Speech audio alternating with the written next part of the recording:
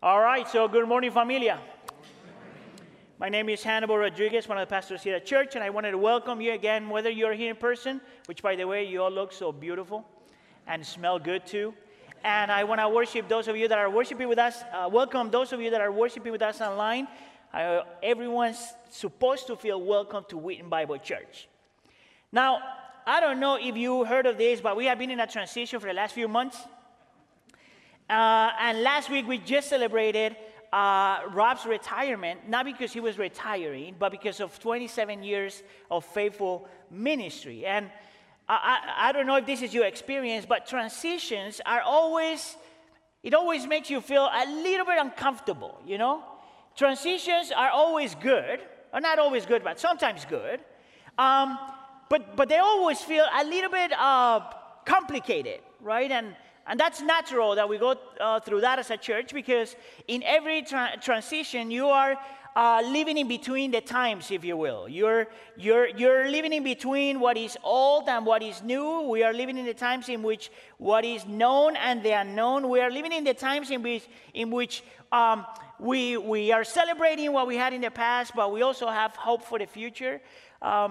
But I don't know if that's your case, but in my case, transitions always make me feel uncomfortable for some reason. And I'm thinking that I'm not the only one that feels this way, because every new chapter in your life requires transitions. So as preaching pastors in the church, we were thinking about this and says, okay, what is it that we need to give the church? What is it that we as pastors need to hear to remember that in the midst of all these transitions, God is still in control? And that even though sometimes it feels complicated, and there's a certain level of uneasiness for many of us, we must learn how to trust and rely that in the midst of all these transitions, God is still present. So we thought of two stories that we're going to be looking at this week and next week about two different characters in the Bible that also experienced transitions.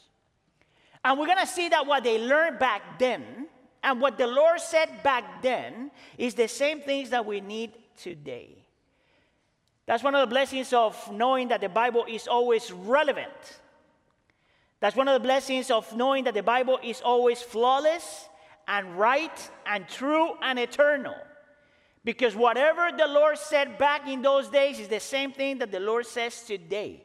And if it was helpful back then, it will be helpful today. So today we're going to be meditating in a famous passage of the Scripture in which we learn from Abraham and his transition. Actually, his call into ministry, if you will. So we're going to be reading Genesis chapter 12, verses 1 through 10. So if you have your Bible, could you please go there? Genesis chapter 12, verses 1 through 10. And I'm going to ask you to please stand for the reading of God's word as a sign of reverence to him and his word. If you're here, can you say, I'm here? I'm here. Genesis chapter 12, starting in verse 1. The Lord has said to Abram, go from your country, your people, and your father's household to the land that I will show you. I will make you into a great nation. I will bless you. I will make your name great, and you will be a blessing. I will bless those who bless you, and whoever curses you, I will curse.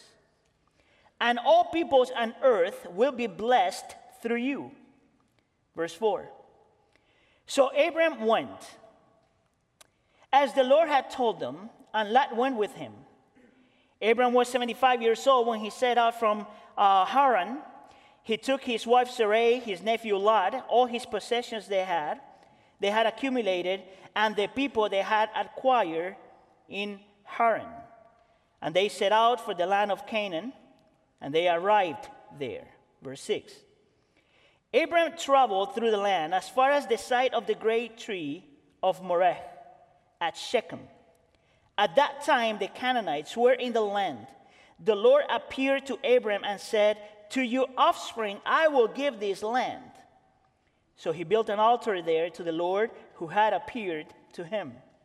From there he went on toward the hill east of Bethel, and pitched his tent, with Bethel on the west and Ai in the east. There he built an altar to the Lord and called on the name of the Lord. Then Abraham set out and continued toward Negeb. Verse 10. Now there was a famine in the land, and Abraham went down to Egypt to live there for a while, because the famine was severe. This is the word of the Lord. Let me pray again. Lord, please open up our eyes, our minds, and understanding. We pray for the presence of the Spirit, the ministry of the Spirit, and the power of the Spirit as we open up a scripture. And we pray for all of this in the name of Jesus. And the church says, you may take a seat. There is something unique about Abraham. There's something unique about this man of faith. And that's why when you read the Bible, he is described almost as a spiritual giant in the story of redemption. See, Abraham was not like Moses, which is the lawgiver. He was not like Joshua, a great military leader.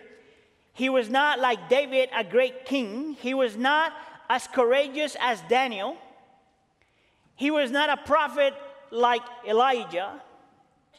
And yet, every single one of those names mentioned before, we look at Abraham, and every single one of them, without a doubt, would tell us that Abraham was the perfect example of what it means to be a person of faith. Actually, we can call him the father of our faith. If there's one thing that I know that the church needs today, if there's one thing that I know that I need today and you need today, is that in the midst of transitions, the one thing we need is faith. And there's no one better than Abraham to show us what faith looks like. So today we're going to talk about three things about faith. He's going to tell us, the text is going to tell us that faith requires a cost, that faith requires a vision, and that faith requires an anchor. Cost, vision, anchor. Let's go with the first point. Faith requires a cost. There's something super interesting in this passage, and also challenging at the same time, because the description of faith that we're going to see right here is completely different, actually contrary to what a lot of people think of faith nowadays.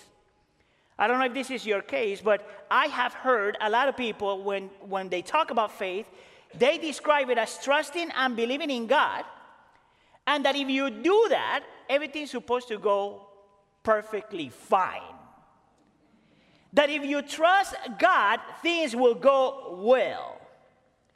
It almost feels like if you have faith in faith, you have control over your future. You have control over the things you do. It's almost like if faith is a charm or an amulet that you possess, that if you hold it right, it'll make things better and faster for you. I don't think that's a good definition of what faith is. Actually, if you have placed your faith in Jesus Christ, God already told you in Jesus Christ that if you really, really trust Him and love Him, you will be persecuted and you will be rejected and you will experience suffering for the name and in the name of Jesus. Welcome to church.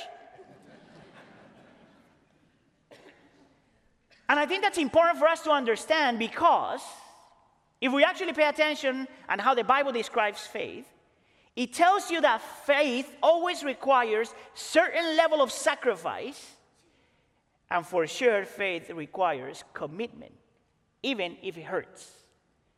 Faith requires a sacrifice, and faith requires commitment, and both sacrifice and commitment is what we will call today faith requires a cost. The faith of the believer is both sacrificial and committing. If your faith is not costly, if your faith does not demand the ruthless abandonment of some things, and if it doesn't demand commitment, it cannot be a biblical faith. Now, where do I get that from? Well, thanks for asking. That will be verse 1. Look what it says. The Lord has said to Abraham, go. Can you say go? from your country, your people, your father's household, and to the land that I will show you. Every phrase, every word that is highlighted there is extremely important, starting with the word go. This is what is fascinating about that word, is that we can understand from the context of the text that the Lord is calling Abraham to leave, which is one of the translations. But the word go in the original also means to die and to lead. So when God is calling Abraham to leave his country, to leave his family, to go to a different place, he's calling him to leave everything behind and to die to himself. Now, it's super interesting that the author of this book, Moses, he uses the same expression that we find in Genesis chapter 1. God said. And that's important for us to keep in mind, because when God is speaking to Abraham, he's not giving him an invitation. He's not suggesting. He's using the same authority and power he exercised in Genesis chapter 1 to create the world. God speaks and it happens.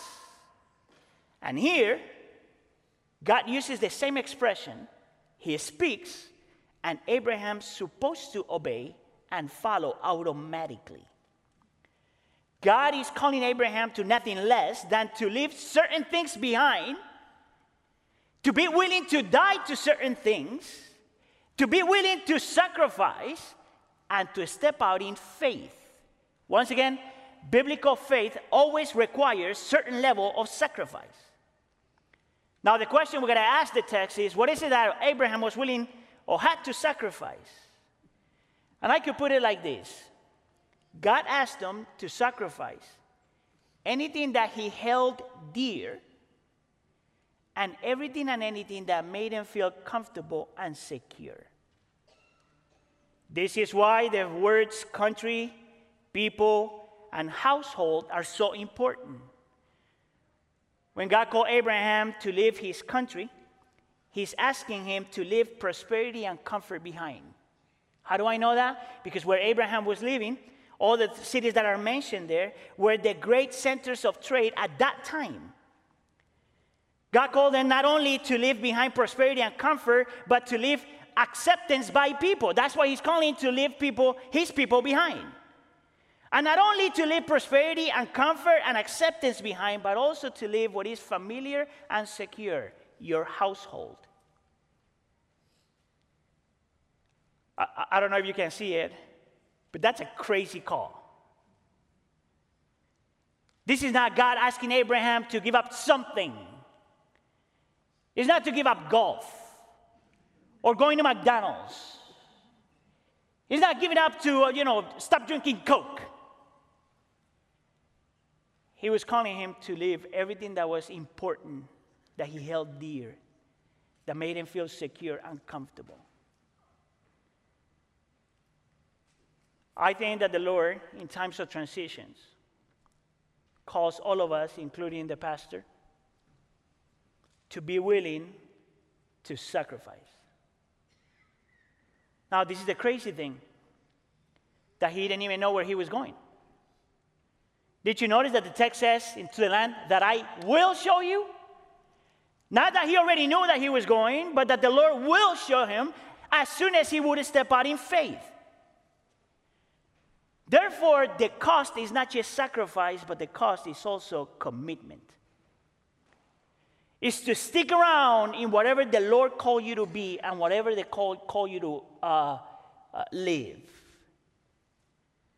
God does not call Abraham, God does not give him the plan, Well, this is what you're going to do first. This is where you're going to land first. No, he says, step out. I will show you. We will not be able to get to see anything in the future unless we step out in faith.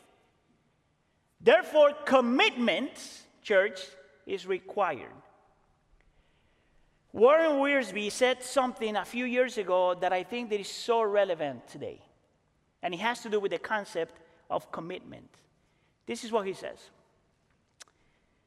I sometimes get the impression that commitment is a vanishing commodity in today's world. Many people don't want to be committed to their jobs, their marriage vows, or to one another.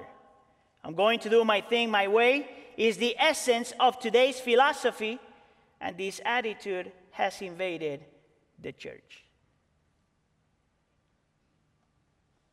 So allow me to remind you that in the midst of transitions, our faith must be costly.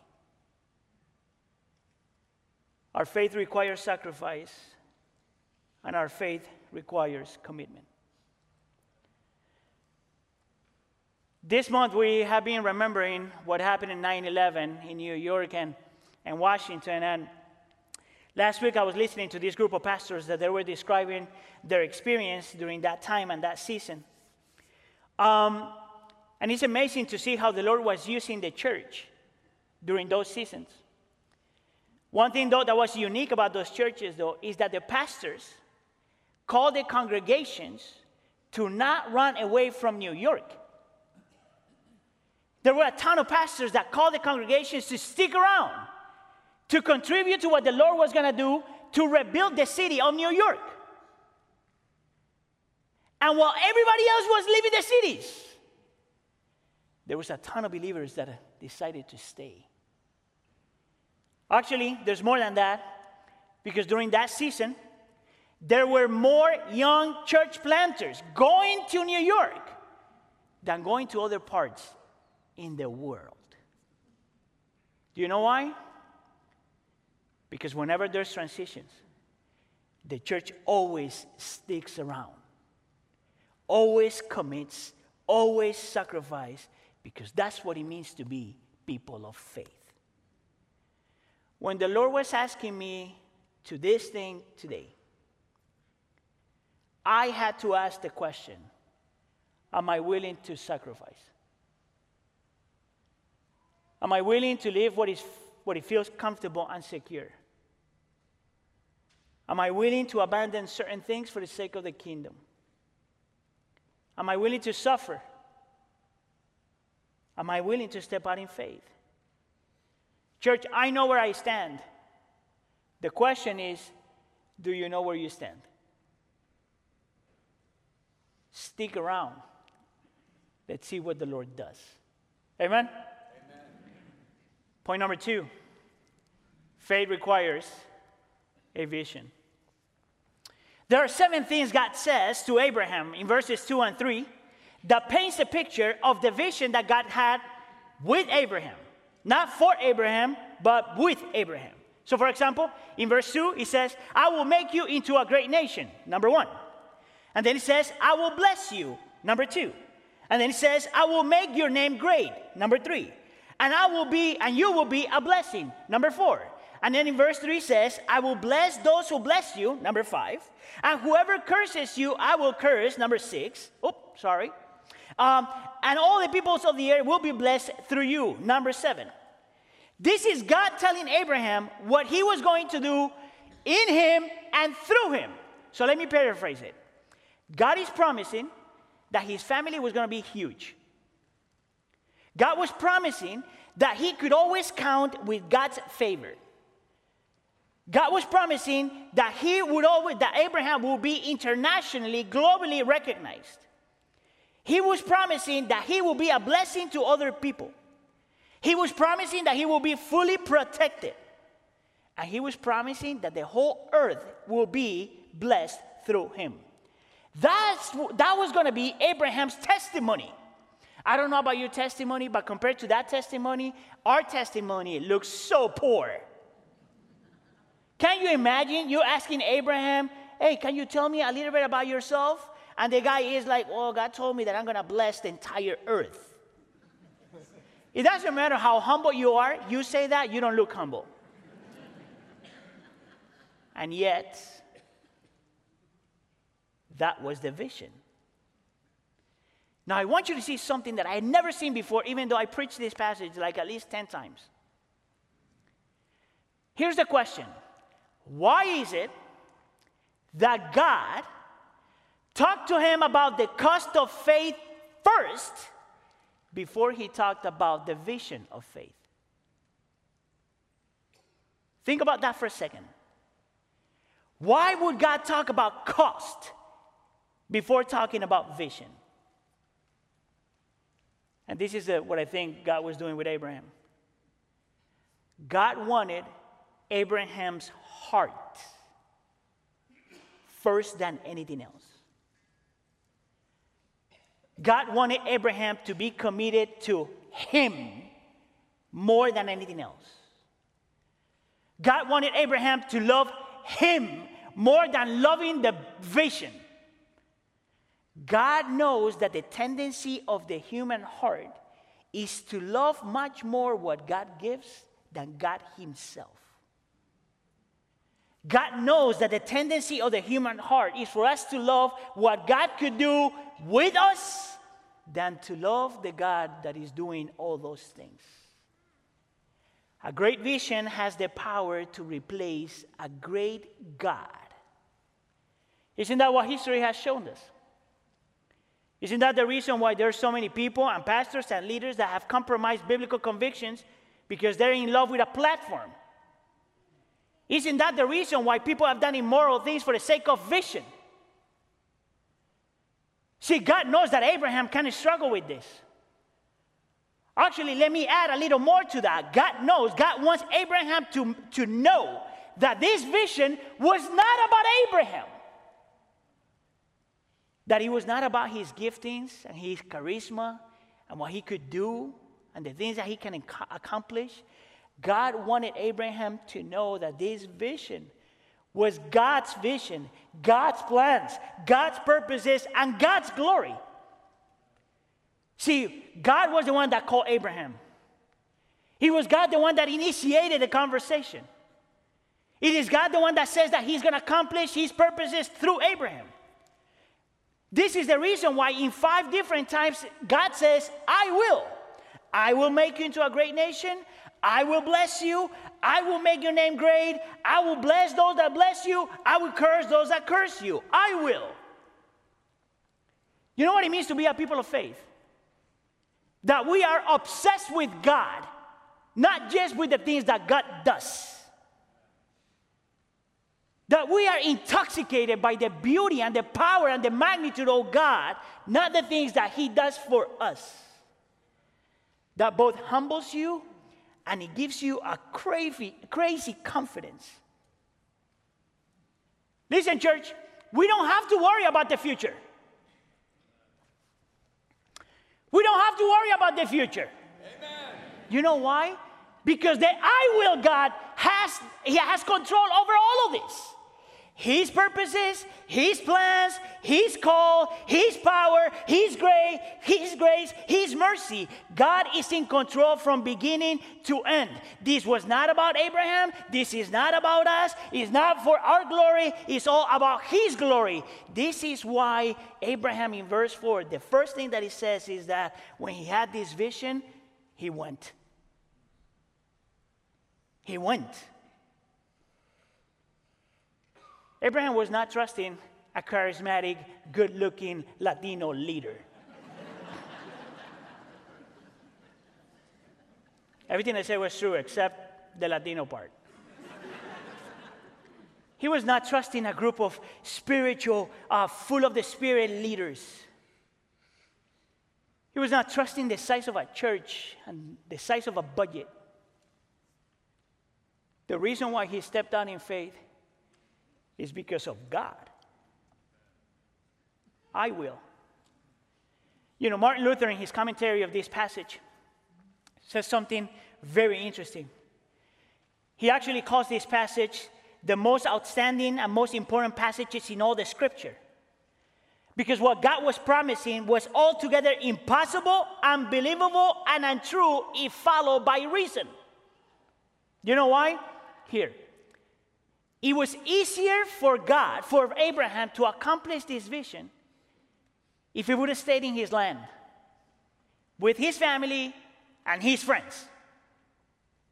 Why would he go to a place that nobody knows him, no recognition, no money, no nothing? Actually, Martin Luther says that that's not only just what happened there, but if you remember and if you read it with me, Abraham was 75, which in our time is like someone in their 40s. I'm just saying. And his wife which is 10 years younger than him, is barren. So this is what Martin Luther said. These huge masses of unbelief and these high mountains, which could suppress his faith completely, the holy patriarch overcomes and crosses by faith. He simply clings to this one thought: behold, God is promising this. He will not deceive you, even though you do not see the way, the manner, and even the time of the fulfillment of this promise. Did you know that the reason why you are here today is because that promise was partially fulfilled? Did you know that the reason why we have a Bible today is because that promise was partially fulfilled? Did you know that the reason why there's a bunch of different ethnic groups and social classes and people of different backgrounds worshiping together is because that promise was partially fulfilled? Did you know that you are a believer today? If you are a believer today, because that promise was partially fulfilled. Did you know that if you are exploring Christianity today, the reason why you are exploring Christianity today is because that promise was partially fulfilled? Because God made a commitment. He bound himself to this promise. I will. God's vision, God's plan, God's purposes, God's commitment, God's glory. God is more interested in us and in this church and in this world than anybody else in this room. In times of transitions, we need a big vision. But not a vision that has to do with the church getting bigger, or accomplishing great things, or doing great things. That vision is too small. In times of transitions, we need God-sized vision, in which we desire that God takes the glory, that people may know him more, that others know that everything we do and the reason why we do it is because of him. That big vision requires that everything we do as Christians, inside the church, outside the church, at work, in your community, with your neighbors, people may see and know that everything we live is from him and through him and for him. That's a big vision. See, faith requires a cost. And faith requires a vision. And that's what Abraham just went. And as he goes, we go. Amen? Faith requires a cost. Faith requires a vision. And number 3, faith requires an anchor. There's something interesting that happens in this story right at the beginning. At the beginning of Abraham's journey. Something that I would say it was unexpected. So at the beginning of the journey, you see Abraham willing to sacrifice and commit. And he steps out in faith. And he understands and sees God's vision. But after he steps out in faith, you see him struggling a little bit. Actually, in verse, I'll show it to you in a second, but you start to see that this example of faith, these men of faith, God could never rely on him alone to actually accomplish his purposes. So let me show it to you. I think that's there in the text for us to see something else and to understand something else. So for example, in verse 5, it says that he took his wife and his nephew, and they set out to the land of Canaan, and they arrived there. So if you remember at the beginning, God says that he was going to show him the land. He steps out in faith, and now he actually makes it to that land, right? And when he gets there, in verse 7, it says that the Lord appeared to him. And Abraham then, and the Lord said to him, to your offspring I will give this land. And in response, Abraham builds this altar as a sign of gratefulness and thankfulness to the Lord. And you would say that everything in the story is going right until you get to this verse. Verse 10. Now there was a famine in the land, and Abraham went down to Egypt to live there for a while because the famine was severe. And this is something that we usually miss in Abraham's story. He stepped out in faith, but when things got complicated, he backed down. And you see it? He knew what the cost was. He understood and got the vision. But when things got complicated, he backed down. He forgot the I wills of God. Why would the Bible show us that? To paint the picture, to actually invite us to see that the real hero of the story was never Abraham. And that the real savior of the story was never Abraham. And that's why verse 7 uses the word to your offspring, singular. Not offsprings, but one person. And if you read Galatians chapter 3, you will know that that word is talking about Jesus, the true and better Abraham. See, part of the reason why we have this story, part of the reason why we need to understand the vision, was because God was saying to Abraham, which it will be like a miniature of Jesus in the Old Testament, saying what Abraham could never accomplish, the son of Abraham would actually accomplish. Jesus, the true and better Abraham. So part of the reason why we can move into the future trusting what the Lord is going to do is not just because he raised Abraham, but because even when Abraham failed, he raised another Abraham, Jesus Christ, our true and real blesser. See, Jesus, the true and better Abraham, was also called by God, the Father, to leave his house. And he did. See, this Jesus, which is the true and better Abraham, was also called to live what was familiar, to what was secure, to what was comfortable, to count the cost, to come into a land that did not know him and accept him, and he did. See, this Jesus, the true and better Abraham, would come to do everything for the glory of God. See, this Jesus, the true and better Abraham, not only sacrificed what was familiar and secure, but he came to sacrifice himself. Dying on a cross, taking the curse that we all deserve and giving us the blessings that we don't deserve. See, the reason why we can move into the future, trusting that the Lord is going to accomplish his purposes with us, is because in Jesus we have all the spiritual blessings. Do you know what that is? Let me tell you why is it that you should not worry about the future. Let me tell you why is it that I'm not worried about the future. Because my true and better Abraham, is my true and better blesser. And because in him I have been forgiven, and in him I have been accepted, and in him I am loved, and adopted, and justified, and redeemed, and sanctified. And in him I have a new identity, and in him I have been crafted into the family of God. And it is because I have that I know that the future is secure. See, all the I wills of God in Genesis chapter 12 were fulfilled and guaranteed in Jesus Christ. That's our anchor. In times of transitions, our anchor, once again, is not a leader, is not a group of leaders, is not a church, is not a budget, is not a strategy, is not ideas. Our confidence into the future is that we have the best anchor ever. Jesus Christ, the one that did everything that we have not done, died the death that we all deserve, and raised to promise and guarantee what is yet to come.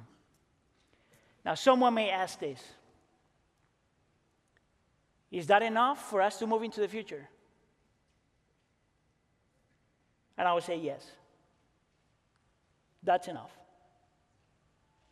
I don't know what the future has. I have ideas, the leaders have ideas, but I don't know what the future has. But this I know, that if that's our anchor, we will step out in faith.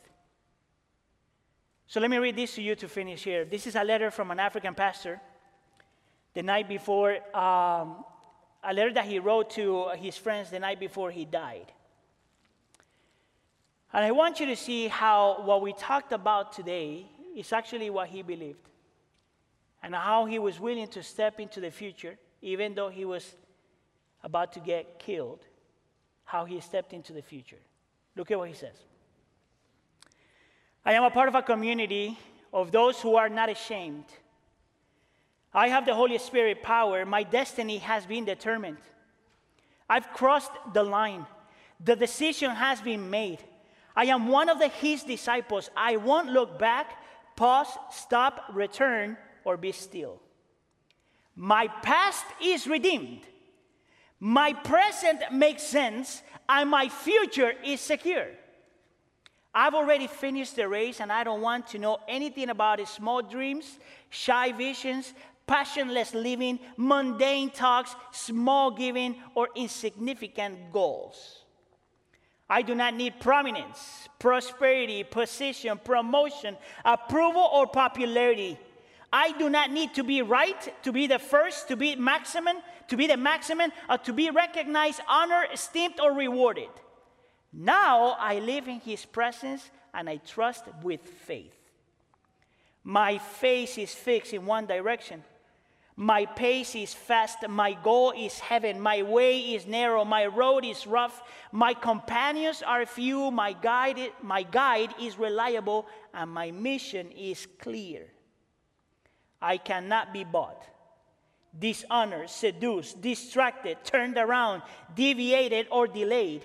I will not blink before the sacrifice. I will not hesitate in the face of adversity or negotiate at the table with my enemies, nor consider popularity or live in the middle of mediocrity.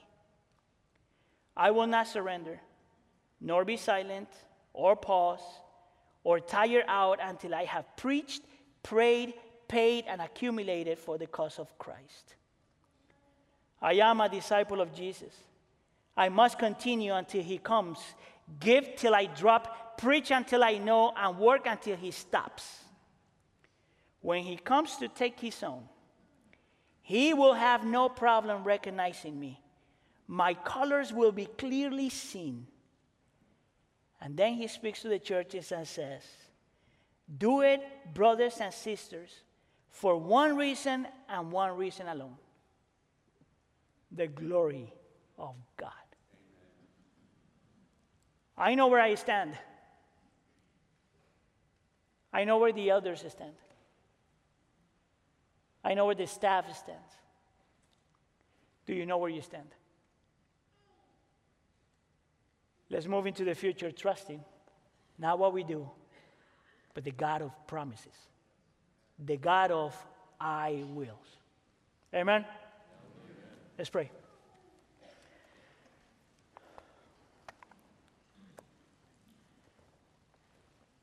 Lord, it is so easy to get distracted by things that are insignificant. It is so easy, Lord, to get distracted by things that make us feel secure and comfortable. It is so easy, Lord, to trust charisma or giftings or anything like that. The reality, Lord, that is as believers, our only trust has to be you. The God of I wills, the God of purposes and plans, the God that promised that one day you will redeem all this creation. And I pray, Lord, that during this time of transition, we may get to see, remember, and embrace that reality. That we shouldn't worry about the future because the future is yours. That if we are already part of that promise that you made to Abraham, we know, Lord, that that promise will be fully consummated when Jesus comes back. And we know, Lord, that that is true because Jesus lived, died, and resurrected. And I pray, Lord, that you make us people of faith. Sacrificial faith, committed faith, vision faith, trusting faith. And we pray for all of this in the name of Jesus. And the church says?